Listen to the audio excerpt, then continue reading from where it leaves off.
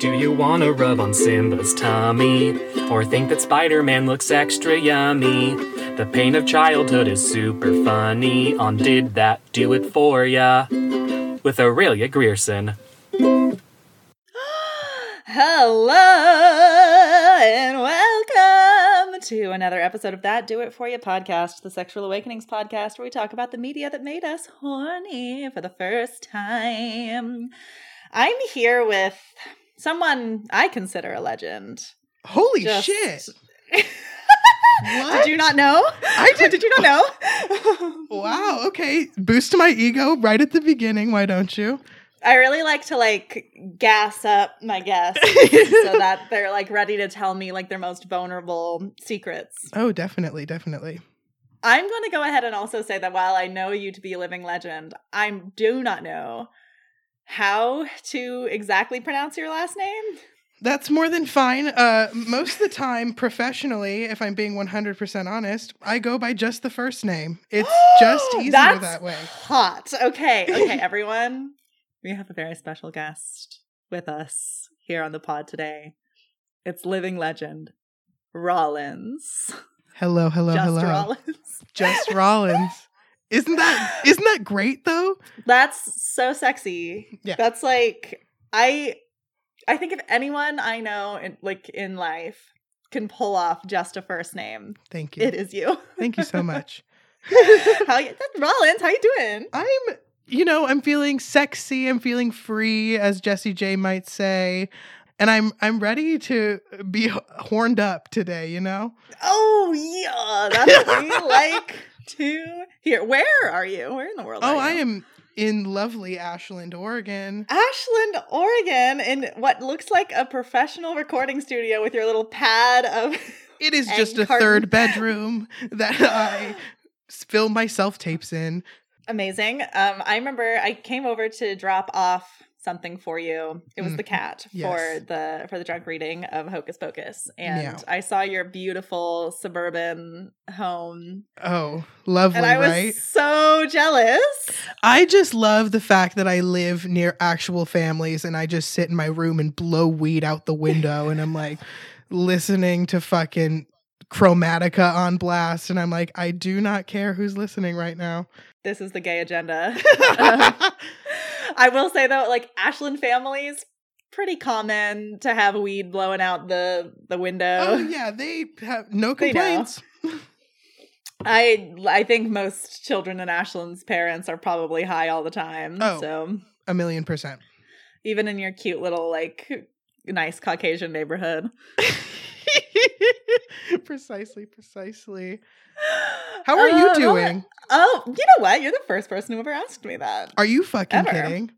I actually don't think that's true. I don't think that's true because I'm now having a memory of Lawrence who came on and talked about thank God. Lank be how are you? I just feel in the year of our Lord 2021, how do we answer such questions as how are you? That's why I had to quote Jessie J because I didn't know what else to say. I know it's not fair of me to lead with that. That's like asking Rollins out the gate, first question, what's the meaning of life? And you're exactly. 42. Asking people what their favorite movie is. It's such an intimidating question. What's your favorite movie? Fuck you. Well, now I'm deadly curious. I don't know. Well, what's your answer that what's your go-to top of your head? You're not going to think about it too hard answer. And then I want you to think about it real hard. Well, I always say Bridesmaids for some reason. That checks out. I feel Melissa McCarthy's character in that movie is just my acting type. This is Rollins. To a T. It's that's the kind of funny person I want to be. Oh God. But if I really, really thought about it, yikes, I don't know. Get back to me. Maybe at the end of the episode, I'll figure at the end of the we'll check back in at the end of the episode. I mean, I always say Return of the King, which isn't completely inaccurate. But really, when I thought Return of the King is one of those movies, I guess people are calling it a comfort movie, but I wouldn't say that that's necessarily what it is. It's one of a handful of movies that if I'm feeling emotionally constipated, I will put on so that I can cry and get it out. It's an emotional release for you. Yeah, it's an emotional release for me. There's like 7 different times in that movie that I cry, and I know exactly when they happen, and they always happen. Just Sometimes like boom, boom, boom, boom, boom. That is just like much needed, you know? Mm-hmm. Yeah, it's like that and like A Little Princess and War Horse. I'm like hurt. War Horse! So most people know that I was a former horse girl, and once you're a horse girl, you're kind of always a horse girl. Never go back. No, so like I just the fucking War Horse. So I saw the play in London, fantastic, like really incredible piece of theater. I didn't cry though. But then when I saw the movie Steven Spielberg made based on the play, I was like, something happened. I like got a headache. I cried so hard. That did it for you. But not like that. Not like that. Not I'm like that. Like, but it's not like Equus. People aren't okay. You know what though? Something has happened on the internet a few times that I would like to address here on my platform. Go right ahead. People need to stop comparing me to Equus. It's not funny when people do that, and people keep doing it. How frequently does this happen to you? It happened last week. So, like, I do think it's like funny. A part of me is also like, cease. Cease immediately. It's just it's an awful comparison. I can attest that thought has never crossed my mind in the slightest. Thank you. Yes, of course. I so appreciate that because there are much better things to make fun of horse girls for. I feel like Equus is low fruit. Equus is also like, that's something else. Yeah. I think a lot of people who make those kind of comments actually don't know what Equus fully is also. Equus is a beautiful play. I like the play Equus, but not because I'm a horse girl. I like Pony Pals and the Saddle Club because I am a horse girl. Yeah. Get it right next time. There you go. Rollins, how did we meet? How do we know each other? Can I be 100% honest? That's what we're here for. I have no idea. No, me neither.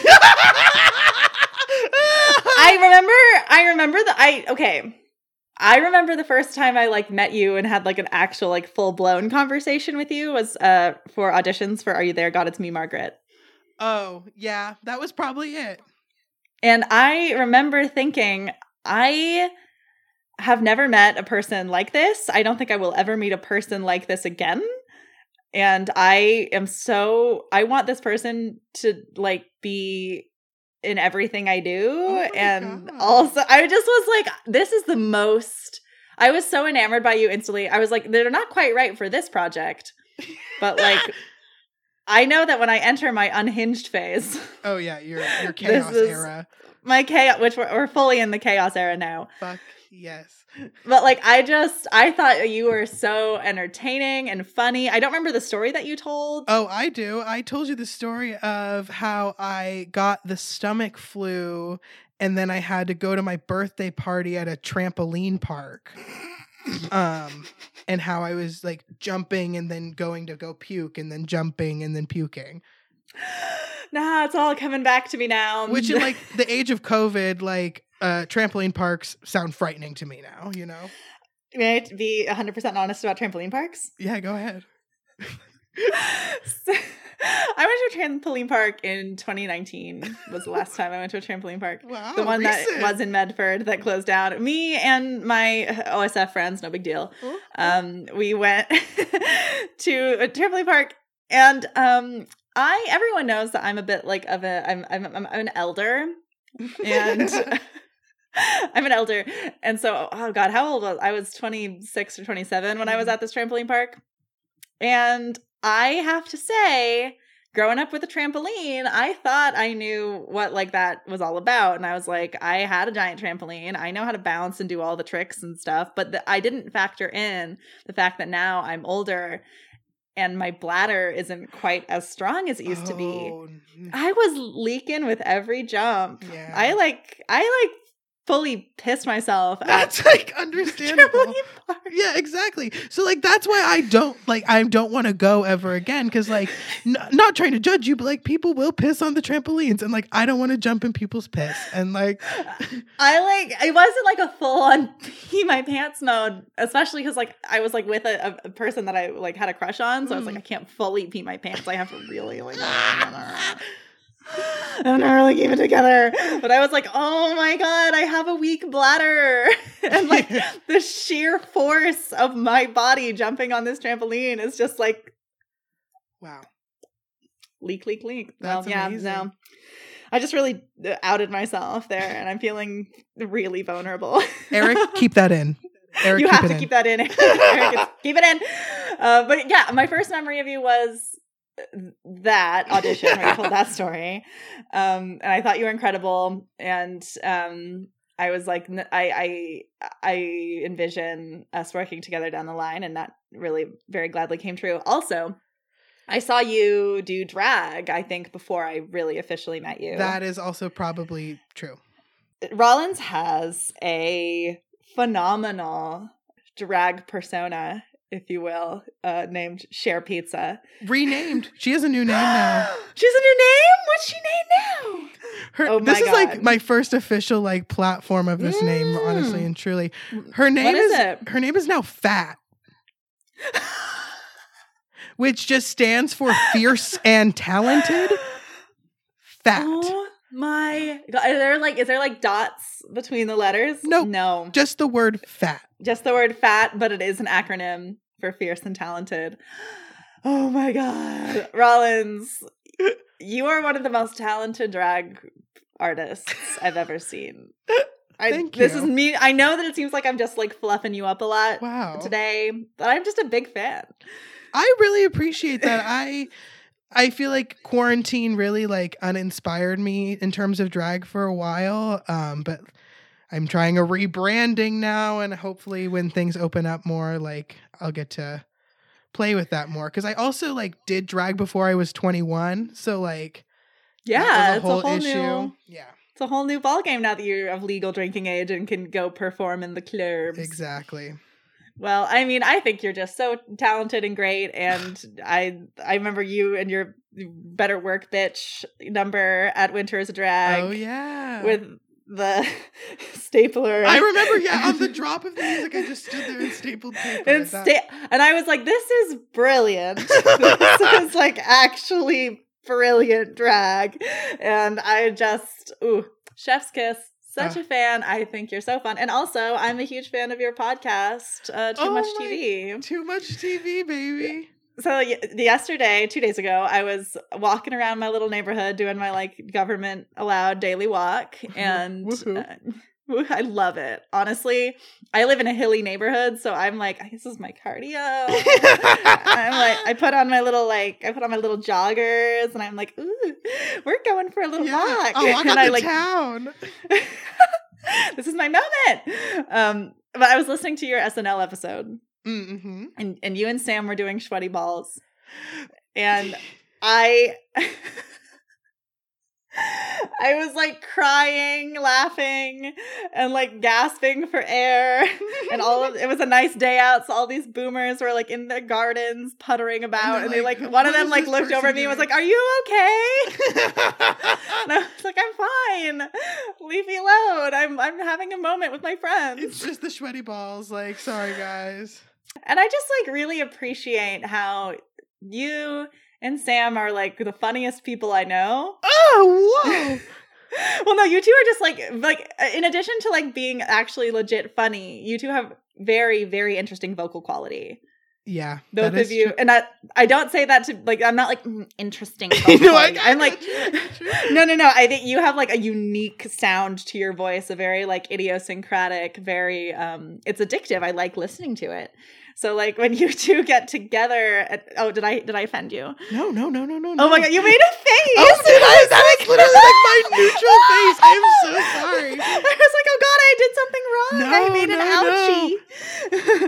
I was trying to give a compliment. I went too far. No, keep going. Keep giving the compliment. But I was like, it's like because, you know, like too much TV. A lot of people talk about TV on their podcasts. And like, I was like, what's going to make them unique? And then you put it on and you're like, oh, I understand. I understand why this TV podcast is different than every other TV podcast and is so special. Because like we have been trying to figure out what to do. We wanted to do a podcast together for a while, but we've been like, we need to do something that like people will actually find entertaining and that like we actually have something to say, because I also feel like a lot of like, oh my God, not to throw anyone under the bus, I'm not going to say names, but there are just people who like, oh, like the most interesting thing about me is I just talk about my life. And if people just like hear about me, and I'm like, no one really cares about you. No one cares about you that much. So we actually like had to solidify like a topic. And so that's where we went with the TV thing. And then we were like, how can we make that different? Because everyone talks about TV, as you said. So we kind of took on these characters of like exaggerated versions of ourselves, essentially, who argue with each other but who also like love to hyperanalyze television. And then in between, we just perform scenes from the show. That is my favorite part. I think the performance element of the podcast really sets it apart. Yeah, like, because it's true. Like, you have these like heightened versions of yourself, and then there's acting, and there's like actual like reenactment. Yeah, because we try to go for like as close to the source material as possible, and it just comes up with this like crazy thing because I'm like trying to recreate the dad from Succession's voice, and yeah, and like every single impression I do just turns into Meredith from Real Housewives of Salt Lake now, and I'm like, that was a good episode. And like, even though I like haven't watched most of the shows that you have talked about, I've listened to every single episode. So yeah, and we want to make sure that like it's so people who haven't watched it can get what's going on, and people who have watched it can like love and appreciate it. I don't even feel like I need to I don't need to watch The Undoing, because nothing could like, it won't be as entertaining as you do talking about The Undoing. Succession I had to watch because I was like, okay, I need to know what's going on. And then what happened was, and I'm still watching it. Good. Here's what I'll say. It's definitely one of those pieces of media where I like feel like straight men don't use their analytical skills, and they just are like, this is cool and I want to be just like this, and they are like, I see these people being assholes and being rewarded for it, that means I can be an asshole and be rewarded for it. Yeah, 100%. You know, Wolf of Wall Street guys. Yes. So then I watch it, and that's like not exactly what's going on, but what is going on is that Succession is just Gossip Girl. It's Gossip Girl. It's the same show. Yes, exactly. It's just like pretentious, rich white people with their pretentious, rich white problems. But they're like all being caricatures of that stereotype. And that's what I love the most about it. It's great. And I'm gonna go on my friend's podcast and talk about Succession and Gossip Girl, and I'm gonna be like, these are the same show. You can't tell me that Succession is better written dialogue. It doesn't. You can't tell me that Succession is better. It's not. These are the same shows, kind of presented to you with slightly different flavors. 100%. 100%.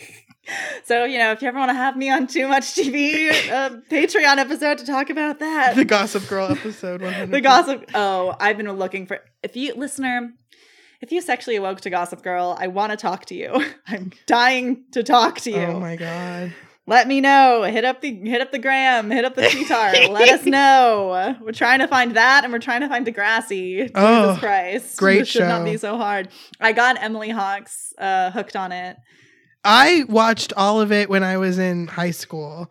That's correct. Great show. Great show. Speaking of shows and TV. Oh my God. Rollins, what are we here to talk about today? What made you horny for the first time? Okay, when you presented while watching it. When you presented me with this question, I honestly and truly had like a hard time figuring out exactly what I wanted to talk about. Because I don't think I was like that horny of a child per se. Wild. I know, and we can get into maybe why later. I don't know. We can talk about that. But I didn't really, I think, explore my horniness until later in high school. So what I decided we should talk about and what we're talking about today is Cycle 22 of America's Next Top Model. Double A. Yes. But like, most importantly, Niall DeMarco on Cycle 22 of America's Next Top Model. Oh my God. Thank you for this. Of course. Thank you. I am so appreciative that you wanted to talk about this because I mean, I think this is like a pretty unique thing to talk about. Like a lot of people say like, oh, I want to talk about Pirates of the Caribbean. And I'm like, we already did that. You know, been there, done that. We all know. But like, this was like, this is special. This and also, I know it's a little niche. And I also know that it's not like a piece of media. It is literally a single contestant on a reality show. well, we're gonna like talk about America's Next Top Model in like a grander sense. I think you have to in order to understand the context as to why this particular man is the best thing to ever happen. Ever. Just like full stop. I was like sitting on the toilet this morning for much longer than I had to. Just scrolling through his gram, preparing to like talk. And he's got like kind of a salt and pepper thing going on these days. And it works. And he just like is constantly riding his bike around, his like little tight butt, just like that up on Mambo Italiano ass, just riding around, doing whatever he wants to do. I saw your name that under a couple photos. I saw that you'd liked some. Hello, of course I have. To this day, he is my love. Whenever anyone goes, who is your celebrity crush? I go Niall DeMarco from America's Next Top Model. Well, he's had like a pretty good career. He's like one of the few like winners of that show to actually be a name that people like recognize and know. I think we will talk about some other winners. We're going to talk about some stuff. But this Niall is obviously the most important thing. What would you say is your earliest memory of watching America's Next Top Model season 22 with Niall DeMarco? Well, I watched it when it came out. I was at the point, I think I started with Cycle 17, which was All Stars, was the first cycle I ever watched live. And I will say this right now. All Stars is the best cycle of America's Next Top Model. Shit, I'm gonna have to go back and watch that. Thanks. Because All Stars just got all of the best contestants. The guest judges were killer. And the challenges, like more so than modeling, were focused on creating a brand for yourself. So they did a lot of like acting, and they all wrote songs. There was an episode where they all wrote songs and made music videos. And that is one of the best things that show has ever decided to do. I'm looking it up. I'm Googling. Wait, Niall was on that? No. Not on All Stars. Not on All Stars. All Stars was all still female contestants, but then after All Stars was college edition, and that's like also when they started introducing the point system, which like is like the worst thing to ever happen to America's Next Top Models when they started judging based off of points. Hate the point system. It's stupid. But like it's by Cycle 22. I get why they didn't.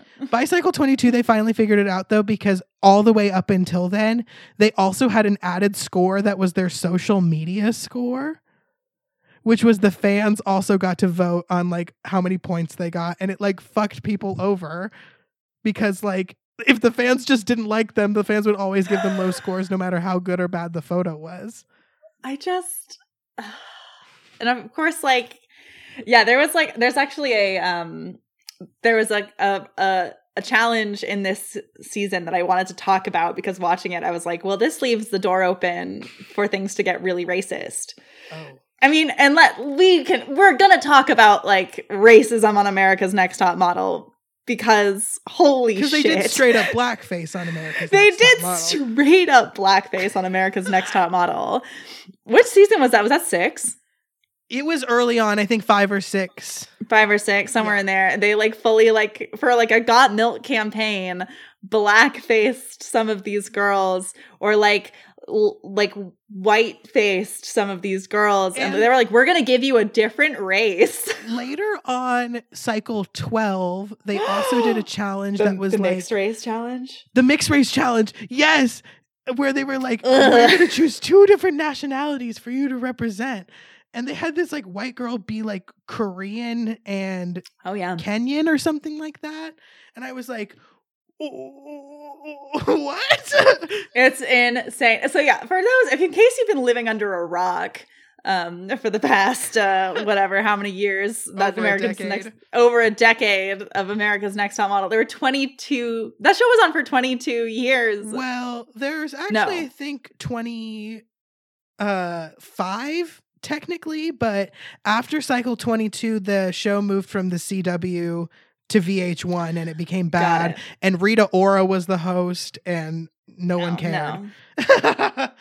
It was like a phenomenon. It's a show. It was we're not going to talk about anything past cycle 22. No. But it was So it was a show hosted by Tyra Banks, infamously hosted by Tyra Banks, I'm going to say, with a wide array of like various other very kooky, colorful characters. Yeah. Miss J. Alexander. Miss J. Alexander, runway diva coach extraordinaire. You got it perfectly. That is the line. PR maven Kelly Catrone. PR maven Kelly Catrone. You had Janice Dickinson, the first supermodel. You had Twiggy. You had Paulina Poroskova. She was there. Nigel Barker.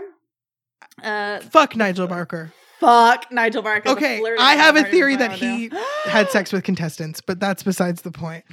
Do you have any evidence to back this theory up? I would like to know. Just watch All Stars and then get back to me. How about that? Okay. Watch All Stars and get back to me. I'll send you more drunk texts. Fantastic. Sorry about that. No, I loved every second of it. I'm like, thank God they're watching. It was like 4 PM. I was like, also, why are they drunk right now? But I don't even care. I have like this terrible thing where it's like, as soon as the weather gets warm, my body is like, you have to become 75% rosé. And sure. Why not?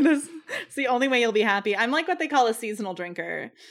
Like, I only want to drink when the weather's nice. Top Model is also a great drunk show in general. It's very, very easy to consume. Nothing too heavy going on at any given moment. And I feel like that's why it's so easy to like have watched all 22 cycles. I think probably for me several times at this point, because they're all on Hulu.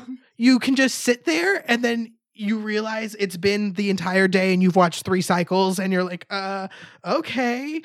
Back when I had cable and they would have like marathons of cycles. Yeah. I would just spend a weekend like in my little cave of a bedroom and just be like, Exactly.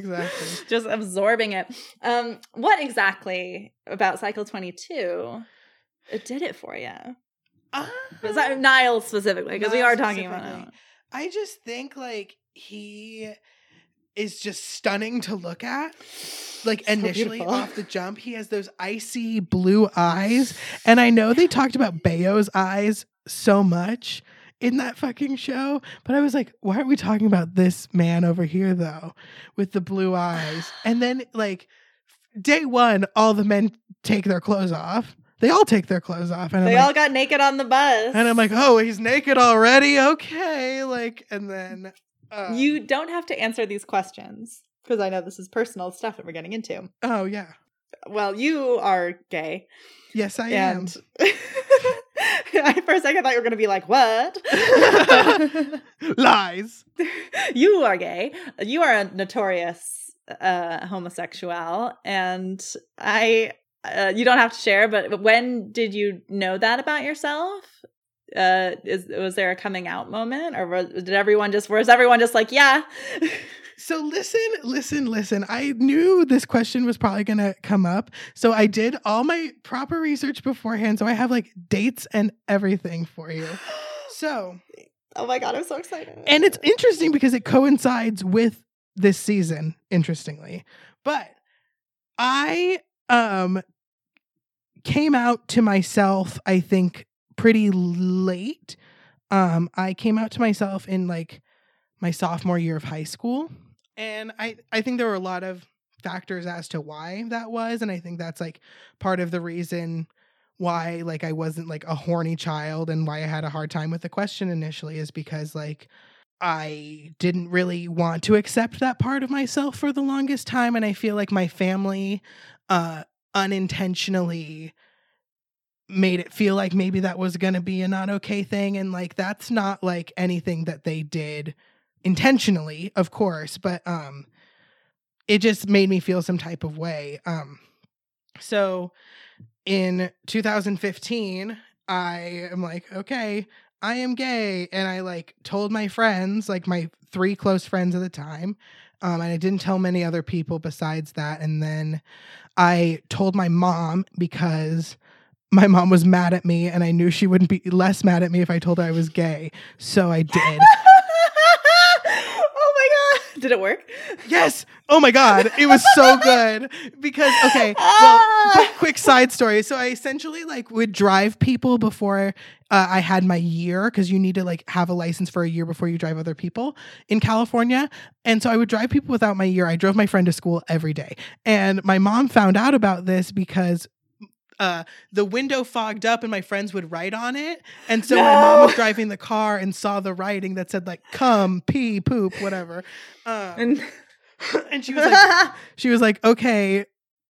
She was pissed at me. So then what I did is I just wrote her a note that told her I was gay and I left it on the seat of the car so that the next morning she'd find it. And it worked. It worked. I am... what?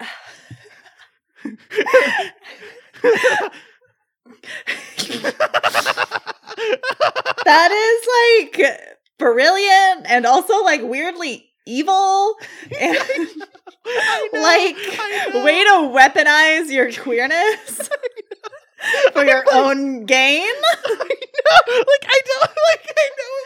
like a cruel thing to do probably, but also like, who cares? Like, I wasn't outing anyone else except for myself. No. What's funny about it is that you were like, I'm going to take, like, this is, you were like, I have some feelings that my family might not be, like, totally, like, this might not be, like, an easy conversation for them. I knew my mom would be cool with it. I knew she would be fine. Oh, okay. So you felt safe. Okay, good. Yeah, because my parents got divorced. But then I knew she would be, like, super cool with it. So I knew, like, whenever I told her, she'd be, like, happy and accepting. So I just, like, waited for a time where I was like, I need her to be pretty happy and accepting right now. I need this to be convenient for me. Exactly. You were like, this is, like, has to be to my advantage somehow. Like, I have to, like, get something out of this. Yeah, so it's so then I didn't come out to everyone else in the world until literally January 1st, 2016, where I posted at midnight on New Year's on Facebook that I was gay. Did you just say, like, I'm gay? Or was it like a long... New year, new me, I'm gay and that's okay. That is what I said. Oh, well, I'm getting that tattooed on my asshole. Right? But what's interesting is that January was a month after this season finished airing. And you were like, I'm doing this for Niall DeMarco. I mean, kind of. I don't know, because it was, I think part of it, like, subconsciously was that I read online during the season that Niall was not gender fluid, sexually fluid, and that he was, like, open to dating anyone. And I was like, oh, that is so cool. And it was cool to see a queer man be accepted into a extremely heterosexual space, because Cycle 22 is one of the straightest seasons of Top Model that I've ever seen. Let's talk about that, because I was like, we're going to talk about this because something was afoot with the straightness of this season. Mm-hmm. Was this the first time that they because like the season before was just boys, right? So basically Guys versus Girls started at Cycle 20, 2.0. So Top Model 2.0. And I need to say what Tyra said in Cycle 20. She started the entire thing with, I wanted to have men on the show because modeling is one of the only industries where women are paid more than men. And I was like, okay, but also Let's keep it that way. can we just keep paying women more in every other industry? When she would like get into like why men needed to be here, I was like, I think that men have enough. No, that was my whole thing. And I was like, why do we need to hype up men who are skinny, white, and attractive on top of all of that? Unless they're Niall, of course. Unless they're Niall. The season 21 winner was really hot. I forget his name, like Kevin something. He just had a nice face. I was like, you're handsome. Yeah, cute. But not Niall DeMarco, a very special boy. But I feel like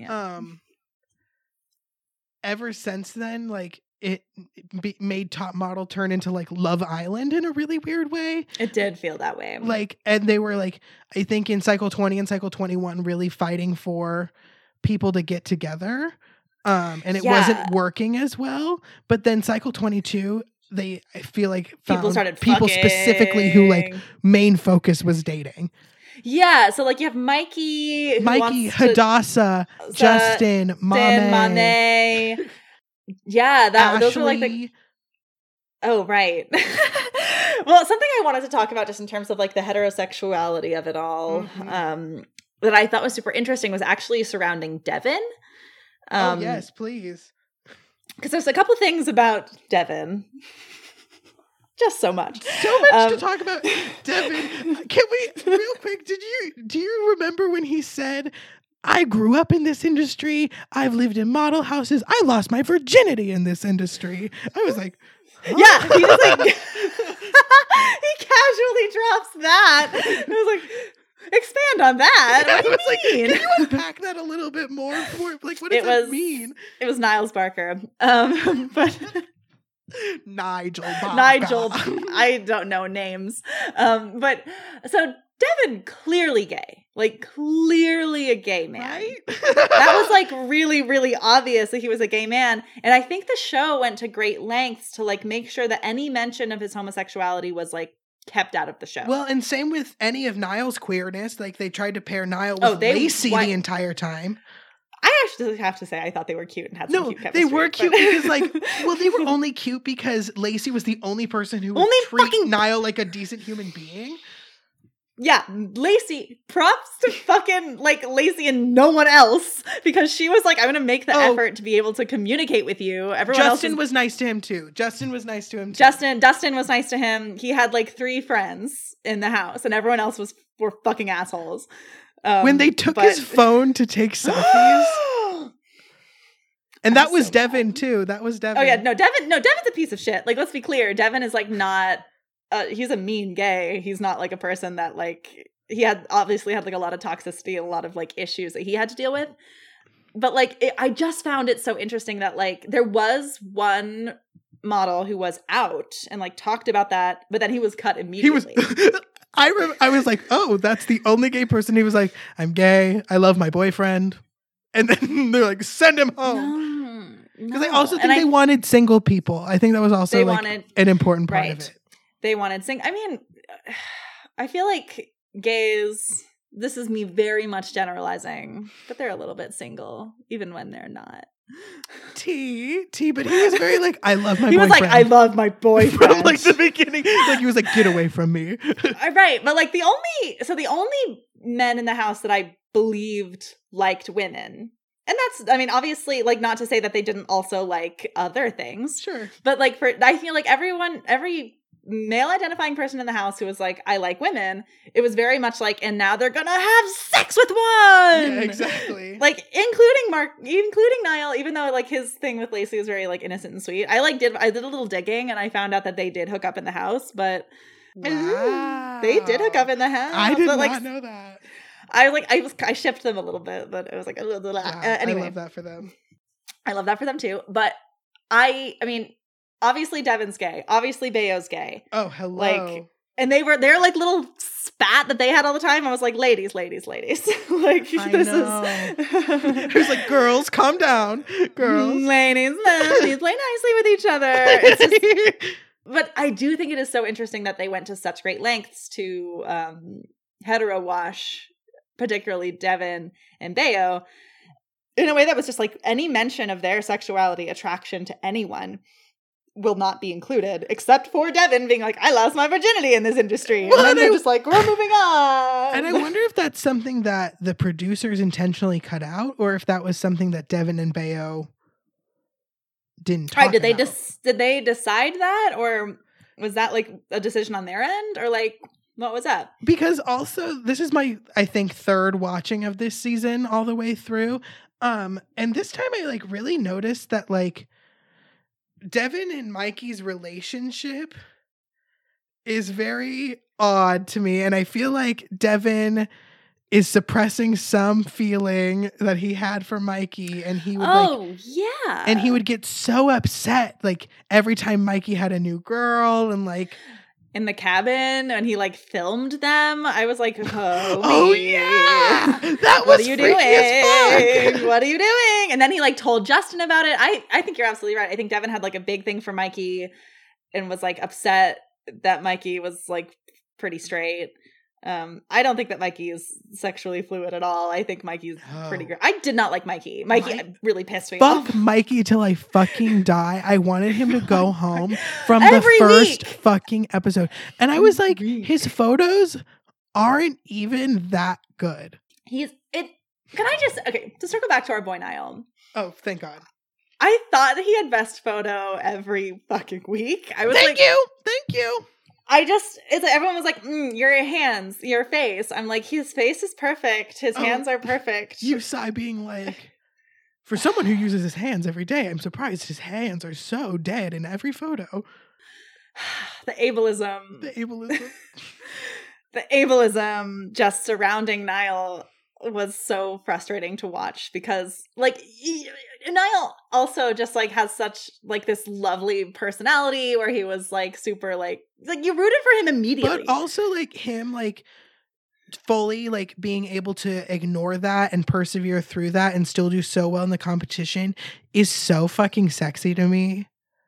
Like that's like what made him even more attractive, that I was like, oh, you don't even care that these people are like having drama. And like I loved in like episode 2 or 3 when Hadassah was having all of her problems and he was like, I am deaf. Imagine being me and not being able to hear anything you were saying. You were acting like your problems are so big, but they are not that big. I was like, that was so yes, fucking Niall. funny.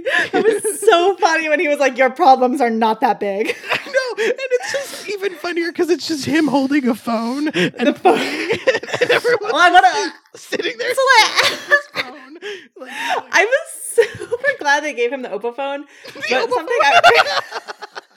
well, if we're going to talk about the Oppo phone. phone. You need to- They ended up using him a lot as like promo for the Oppo phone. Oh, check out this Oppo phone. Check out the camera on this Oppo phone. We're hanging out in the house. We're playing with the Oppo phone, and we're like, "Wow, this thing has great digital zoom." And we're like, and it's just like all of the moments that they talked about the fucking But Oppo then phone. the episode where they had to film Vines, the camera quality on the Oppo phone looked like shit.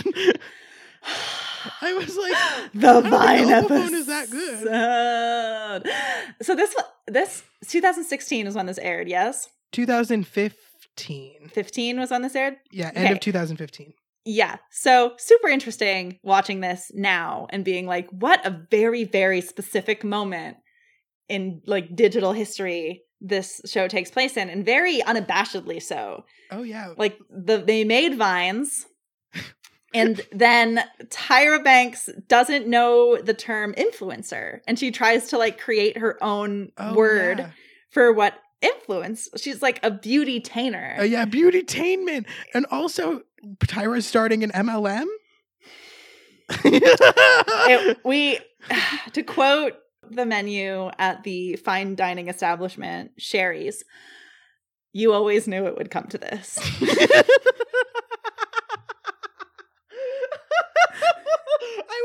She was like, I guess I never heard this before, but she was like, this is a company where women can start their own business selling my makeup. And I went, you mean a pyramid scheme? Fully, it's like her beauty-tainer industry. It's like her MLM. I was like, Tyra, things can't be that bad. And her fugly ass outfit. Every fucking like, you know what I'm talking about. You know what I'm talking, with the sheer like loose pants and then like the shoulder thing. Yeah. And then it like got what? It was because Tyra for the first time was figuring out her short haircut and like didn't know what to wear with anything. And I was The like, tie chop. well, and then they gave Ashley the tie chop for her makeover. It was not cute. Look bad. They should have cut Mikey's hair also. I was pissed they never cut Mikey's hair. I was so mad they didn't cut Mikey's hair. I think I mean, makeovers in general, it's a contentious thing. And I feel some type of way about the makeover episode in general of every season. And I think it's always like shown as this like really bad thing that the girls are like crying and are like upset that like they're getting their head shaved and stuff. And I don't know, it sort of feels like you're really ignoring these people's like body autonomy. And like, I would also be upset if I was forced to do something like that had like lasting physical consequences, when you could just put me in a wig. Who've gotten the amount of like bad weave put in their hair. Oh my God. Sometimes they look so, oh my God. Sometimes they look fucking awful or it's painful. Well, so Brittany on cycle 12, I remember, got extensions put into her hair, like sewn in extensions, and for weeks was complaining about how bad it hurt. And they were like, oh, it's just because you're a white girl getting weave for the first time, blah, blah, blah, blah, blah.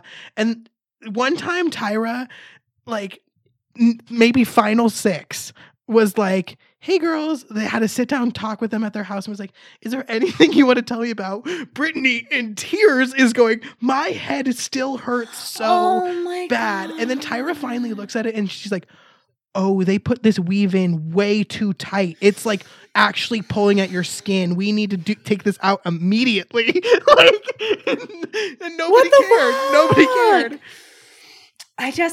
So like, I mean, part of me was like, okay, Hadassah, they're hardly shaving off any of your hair, and you can cover it like the side that they're doing. You can easily do a middle part and just cover it.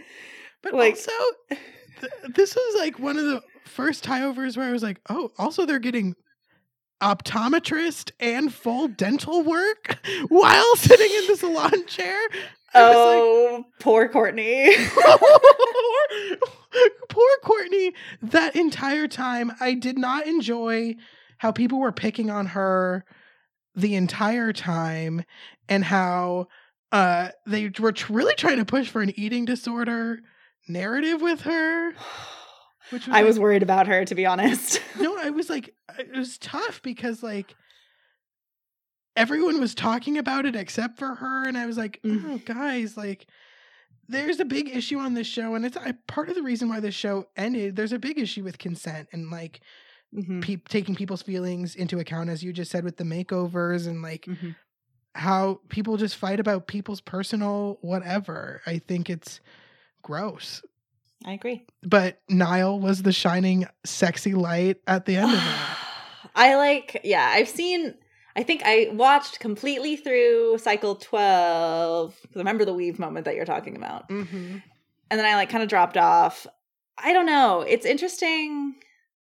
It's interesting. And we can like, I have like a question that we can cycle back to about this later. But like, I think this show existed in a time where we weren't talking about body positivity yet. And we were still in kind of in the phase where like celebrities, particularly women, were like, oh, I am just this thin naturally, and I love pizza and I never work out, but I like look like I might blow away with a strong breeze. And like, I know that like this show dealt with a lot of contestants having fully visible eating disorders. And like the way that Season 1 Elise had an eating disorder, and it was like the main narrative, I think, for the entire season, because Elise made it to the final, so it was a huge issue. No, Elise got second or third or something like that. Elise was a little bit of a sexual awakening for me, I'm not gonna lie. Oh, Elise was an awakening for me. She was so beautiful.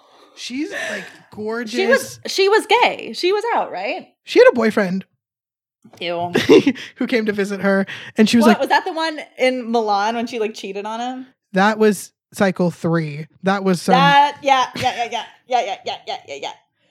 But that was like the other thing is like the show promoted all these like unhealthy relationships too for some reason on a modeling competition.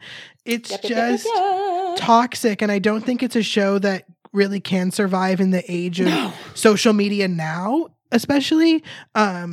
Like social media is what ruined Top Model.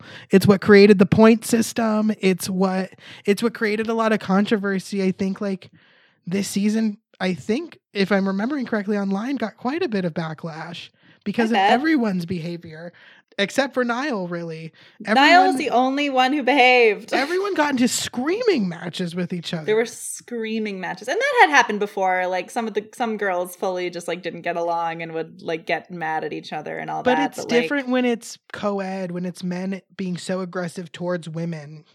Yeah, especially. Oh yeah. Do you remember? Because I don't even remember 5 minutes ago. Do you think 2 women ever hooked up on the show? I most definitely, but I don't think the show would ever show talk about it.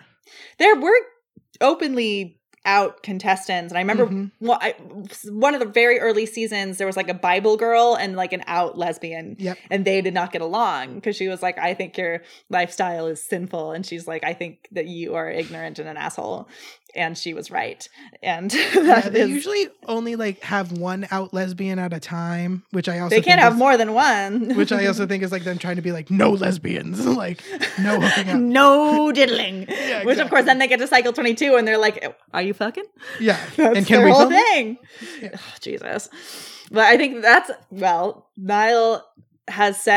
Niall and Lacey both said in interviews that they were very careful to know where the cameras were in the house to avoid being caught on camera canoodling. Good on them. But you can see in the cabin, because I was such a fan of theirs as like a unit. Yes. I was like, watch in the episode when they're in the cabin, I like paused because they were like filming Mikey and Monet, but you can see Niall and Lacey, and he has her like hand in his hand, and he's like holding. And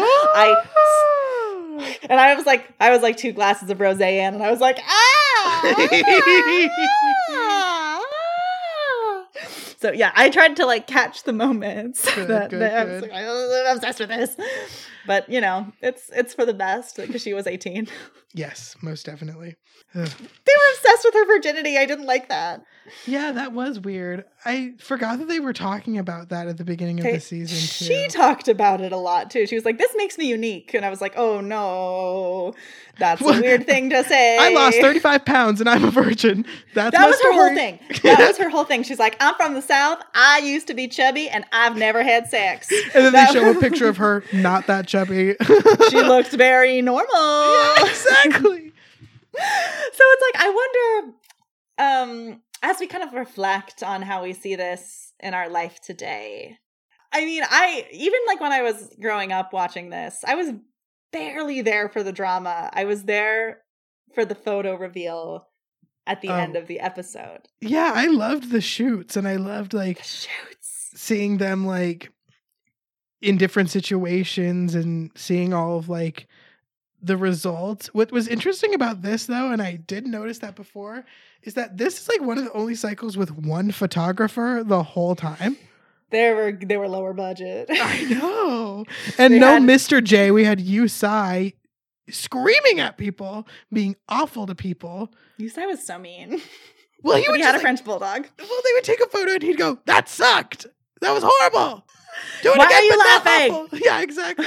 I'm done. I can't. He would like have meltdowns on the set. And be like, I can't. Sitting down at the cabin being like, "I was a biologist and I love to come out here." I was like, a biologist?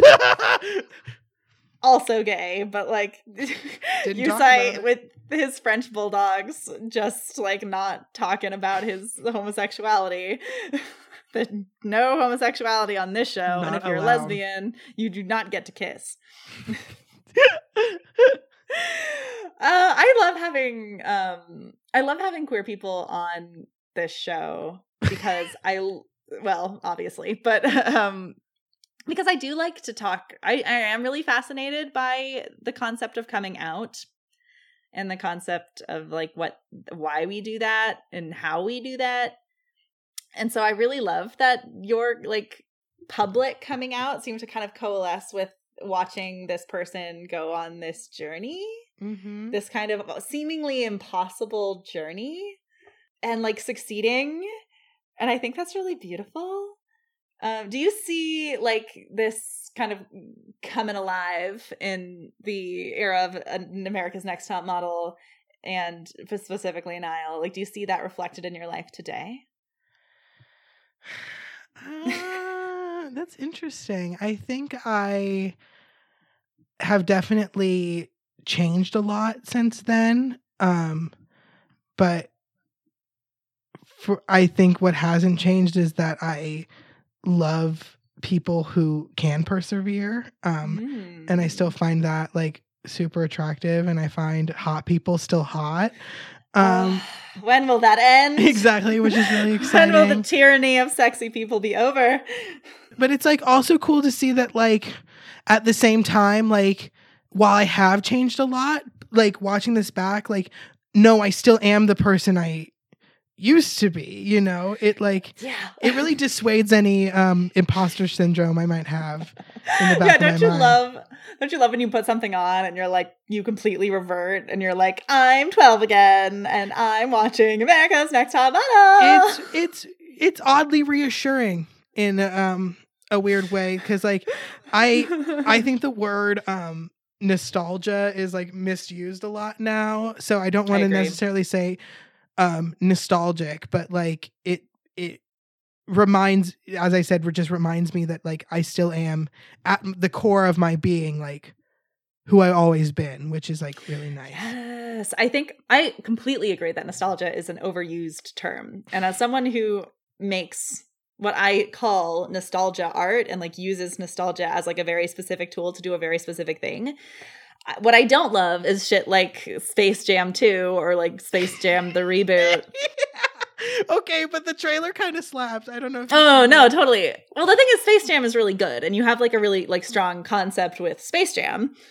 And so I think like in the hands of like Disney or Paramount or like any large corporation or institution, nostalgia is kind of used as like a way to pacify, as a way to like, as like a very like, oh, this is a guaranteed way to get people's money because things are so hard and they want to go back to a time when they didn't pay bills. But like, I'm way more interested in like returning to like pivotal moments in our lives where when we were young, when things like a beat change happened in our lives, like a moment of like realizing like, oh, this feeling that I'm having while watching Lord of the Rings with my parents is like, I'm horny and I'm like attracted to Pippin, and it like that's a beat change. And like I think like coming out, especially if you do it as a young person, is a huge beat change. And so I think like nostalgia can be a very, very effective artistic tool as like if we're using it to like analyze ourselves, to analyze like moments in time. And I think like looking back on America's Next Top Model, it's such a specific moment in time. And that is such a specific feeling you get while watching it. Not always good.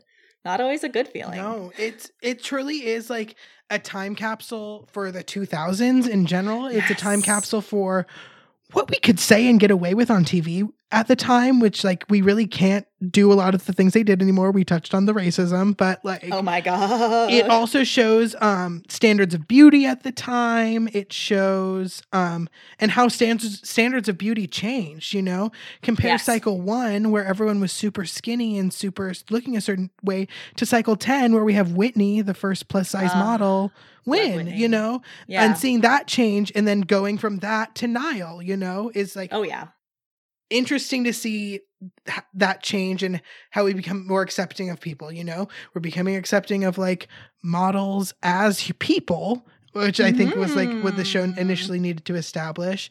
And then like, we're okay with models who like are outside of the norm of what we consider models, Absolutely. you know, and then I feel like now with Niall, like differently abled people and people who are conventionally attractive, we can say that Niall is conventionally attractive, but like have something about them that like a lot of people put character judgments on, but we can still accept as this, we can award as like this pinnacle of beauty, you know, in a way. Yeah. I remember like shortly after he won, someone had like tweeted like a picture of him and they were like, this guy is fine as hell, but he's deaf. And then Niall like responded and he was like, fine as hell and deaf are not, there's no correlation. Exactly. Like, exactly. And I was like, yeah.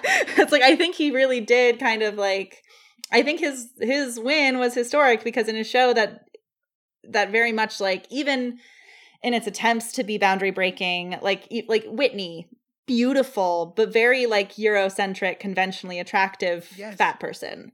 Yep. Sorry, I don't know. Is it? I don't know if what the shka is about the word fat. So here, can I be 100% honest? Please. So okay, I'm glad I have a platform to have this conversation. So here's here's a question for you, and there are no wrong answers to this question. Incredible. If you were not to call him fat, what would you say instead? Person of size? I find that's bad. Like, that's bad. Like, I'm just like, that's like what I've heard. I don't know. Person of size or like, I don't know. I'm trying to think of the other plus size. Like, I don't want to hear plus size. I don't want to hear large. Like fat. Yeah, I'm fat. Like, yeah, I guess like, because like I'm of the mind. I was like, I feel like if we like avoid saying fat, we're saying that like fat is a bad thing. Yeah, no, it's like, not. Like, and that's like, that's part of the drag name thing too. Is like reclamation of the word fat and make people realize that like fat is not a bad thing. Like fat can be fun. A bad thing. Fat can be fierce and talented. Exactly. Oh, love it. Okay, great. Thank you for the little educational moment. And that's for all you listeners out there. Like, if you wanted to know, just call people fat. Like, it's fine. But don't go like fat. Like, you know, fat. It's all about tension. It's all about tension. Because I completely agree. This is lovely. Thank you so much for educating me. But yeah, back to Whitney though. Very like conventionally attractive, like Eurocentric features. White lady. Yeah. So like, oh no, I lost my train of thought with your beautiful wisdom. The show is like, even in the ways that it's boundary breaking, is still very much like it lives within the standards of like what is Western acceptability for beauty. And to have someone with a disability win was like pretty huge. But Niall's still very like conventionally attractive. Yeah, and I think in a way, like, that is its own problem, but it also, like, I think also shows the world in a way, hey, these people are attractive, you know? Yes, like, this is, there's no but. Like, there's no, this guy is fine as hell, but he's deaf. Yeah. Like, that is, like, not the first thing, like, that's not even the fifth thing I think of when I think of Niall DeMarco, you know? It's, like, it's a part of him, but it's not the most important thing about him. And I think exactly the show succeeded at that and failed in that simultaneously. All the time, simultaneously. What a fascinating. And I think what Niall has done since the show has really emphasized that. Yeah, and like I said, I think he is probably the most successful winner of America's Next Top Model. Just in terms of like how visible he is and how much he's doing. Him or Eva Marcel. Eva Marcel was on Housewives of Atlanta. She's doing she's doing great. But like Niall is like, in addition to, he still models, he still does all that, but he also is a producer and an actor, and he produced the show Deaf You on Netflix. Amazing show. If you have not watched, everyone go listen, watch. Highly recommend Deaf You. It's so good. And that's his alma mater. He went to that school, and so. If you could sit down with your younger self and watch America's Next Top Model, what would you say to young Rollins? I would go like, don't worry, he's still hot. First and He's foremost. still hot later. Do not worry. If anything, he gets hotter. Like, oh my God. But he's got kind of a daddy thing going on. Oof. But like, I'd also say like, hey, fag, like you can come out whenever you want. Like, don't have to wait for your mom to be mad at you. No, exactly. Like, don't wait is really what I would say. Because like, yeah, I came out to my Facebook world in 2016. I didn't come out to my dad and grandma until 2018. Wow. So like, I would really just be like, it's not that scary. It's really not that scary. And let's watch some fucking Top Model. Yes. You brought something up that I wanted to talk about that I forgot about. Because you're not the first person, especially like a queer person, to say that like I wasn't a horny child and I didn't start like having sexual feelings until I came out. And I just like, I think that's interesting. And obviously like it may seem like really obvious. Well, like, yeah, but like I think that like it's so interesting that it's like a part of your brain was just like, no, it's not safe. It's not safe to feel these things. Yeah, I think we were like told what horniness was and we had an understanding of what it was, but we were shown the traditional sense of it, which was heterosexual, and we were like, I guess we feel that way about it. But then once we actually like see something that turns us on for real, once we've accepted that part of ourselves, once we figured out like what we actually like, is when we're able to allow ourselves to actually like do that and feel that way. Absolutely. I mean, there's this term that I love to use on this podcast called heterospect, which is it's like the post coming out and you're like reflecting on your time on this earth and you're like, oh, that was gay. Yeah. And like speaking as like someone who like was socialized as a woman, is treated like a woman for all intents and purposes. But no, I like women. I consider my gender is like lapsed woman. Like that's there's elements of woman there, but like it's not the whole story. Yeah. But like as someone who like experienced a lot of like romantic and even like, you know, very mild, very child friendly sexual feelings for other women from a very young age, like because like sexuality is like presented in such a hetero way, I was like la la la la la, I experienced that for boys, yes, but then there's this whole other thing going on that like doesn't necessarily feel the same, but it is still like romantic and experimental.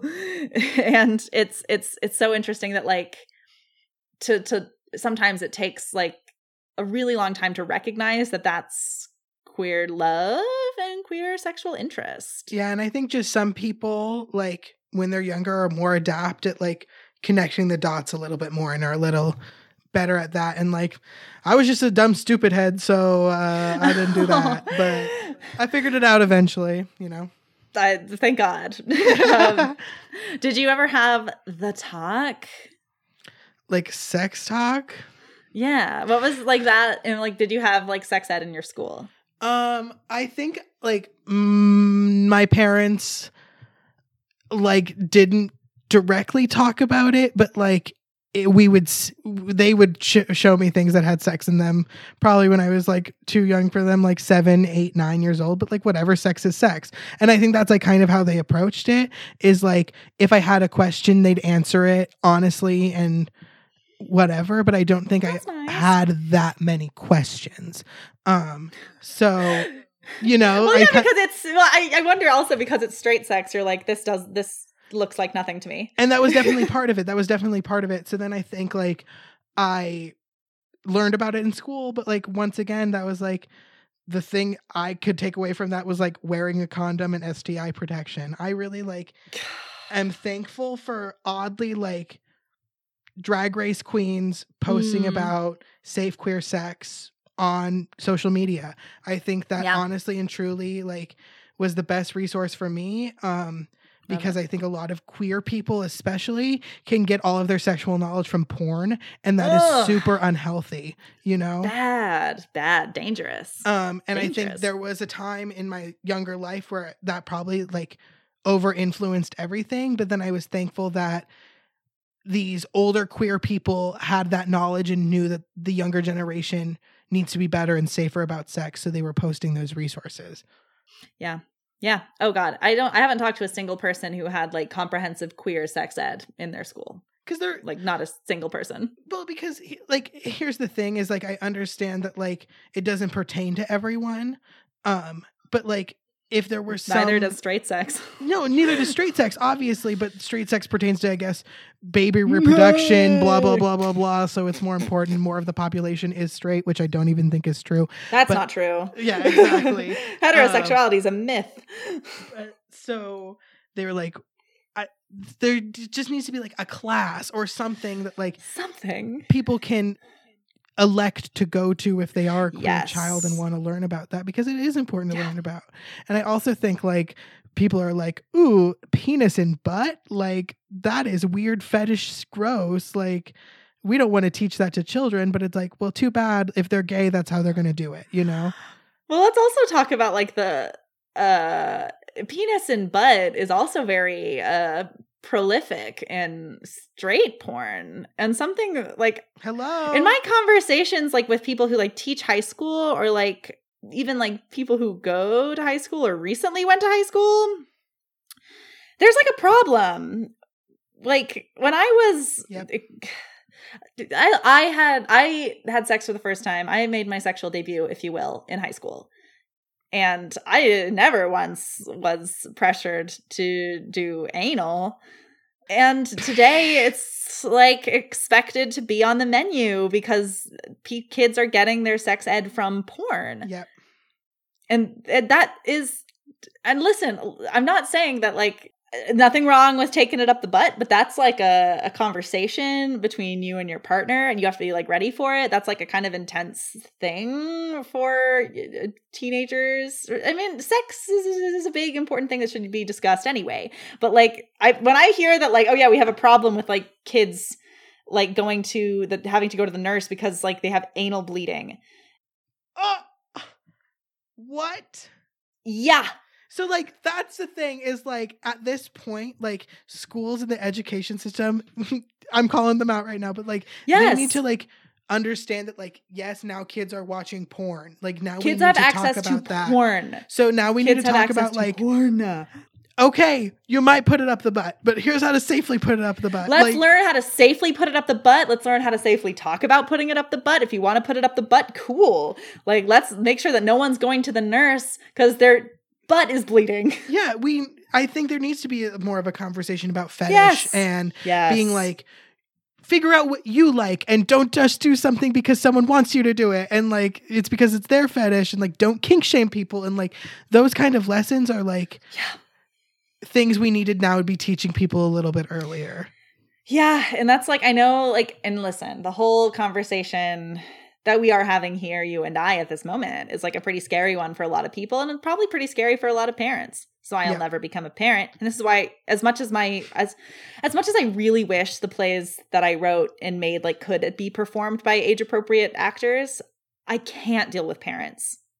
Like I know the kid that like 12-year-olds are ready to do Cabin 12. I'm not confident that any parent would be okay with their child doing Cabin 12. And that's like what's tough is like, we also need to give sex ed to the parents, being like, God, yes. Oh my God. here's how to approach this. Like, here's how to talk to your kid about this. Because there is no school for parenting. There's no school for parenting, and there needs to be. And it shows.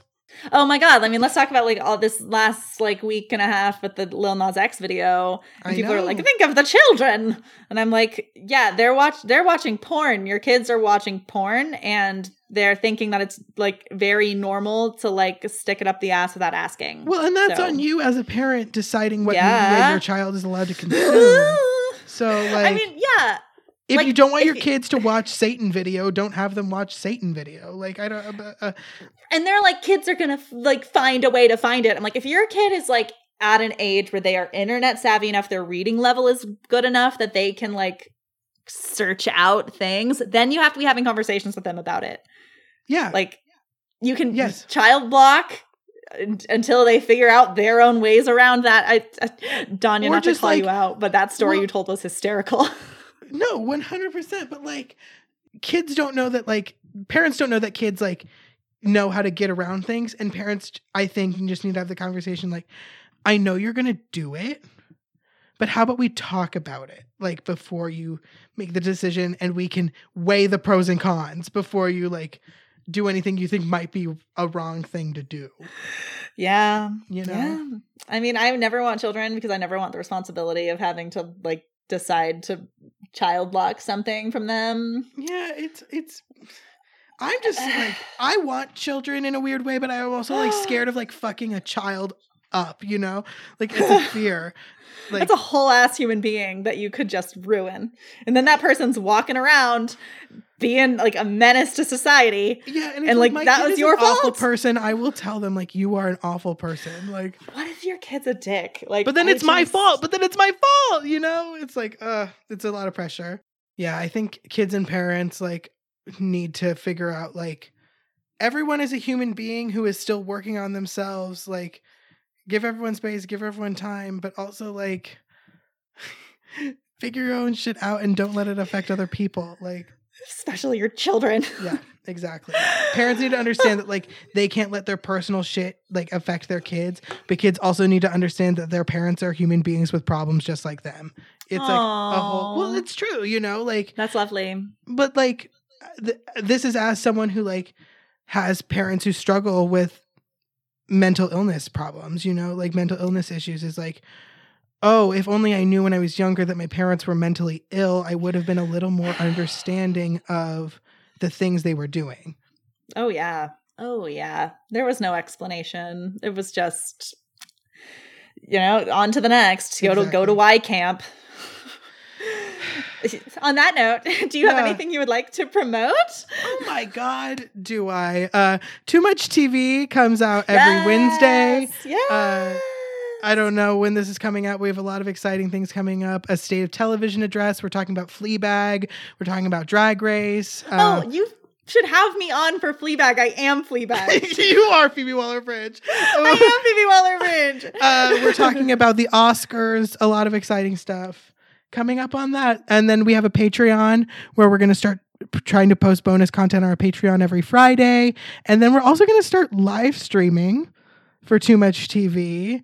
Exciting. Well. That's awesome. Love Too Much TV. You are also, I think by the time this comes out, perchance it will already have passed, but you are also going to be in Drink It On. Oh, yes. Coming up here April 24th. Woo! Sparky Pilastri. And Little Brother. And the little brother Lest whose we name forget. I forgot the name of that boy. On the cast list, it says Little Brother. So because I forgot the name of that boy. That's what I'm going with the whole time. I am Little Brother. That is my name. First name Little, last name Brother. All right, Rollins. Where can people find you on social media should you want to be found? Oh my God. You can follow me on Twitter at RollinsEtch. My dad tells me I have to spell my full name for everything. RAWLINSECH. And then you can follow me on Instagram at Rollinsness. That's RAWLINSNESS. And then you can follow my podcast, Too Much TV, at Too Much TV Pod. I'm not going to spell that, on Instagram and Twitter. So check us out. Follow us on Patreon too. Do it. They're my favorite podcast. My last question for you, Rollins, before we stop recording and talk a little shit. Did that do it for you? Well, considering I'm rock hard right now, I would say that did it for me.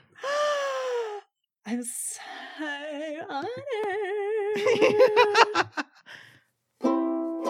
Well, that did it for me. Hope that did it for you. Thank you so much for listening. That Do It For Ya is created and hosted by Aurelia Grierson, edited, produced, and theme-songed by Eric Solis, and our visual design is by Margaret Chambers. That Do It For Ya is a part of the Juvenilia Collective. Go to thejuveniliacollective.com to find out more. Follow us on Twitter and Instagram at That Do It For Ya, and if you want to become a monthly donor, you can head on over to patreon.com/thatdoitforyapod. If you enjoyed this podcast, tell a friend or give us a rating and review, and thank you so much for being a part of this horny little community.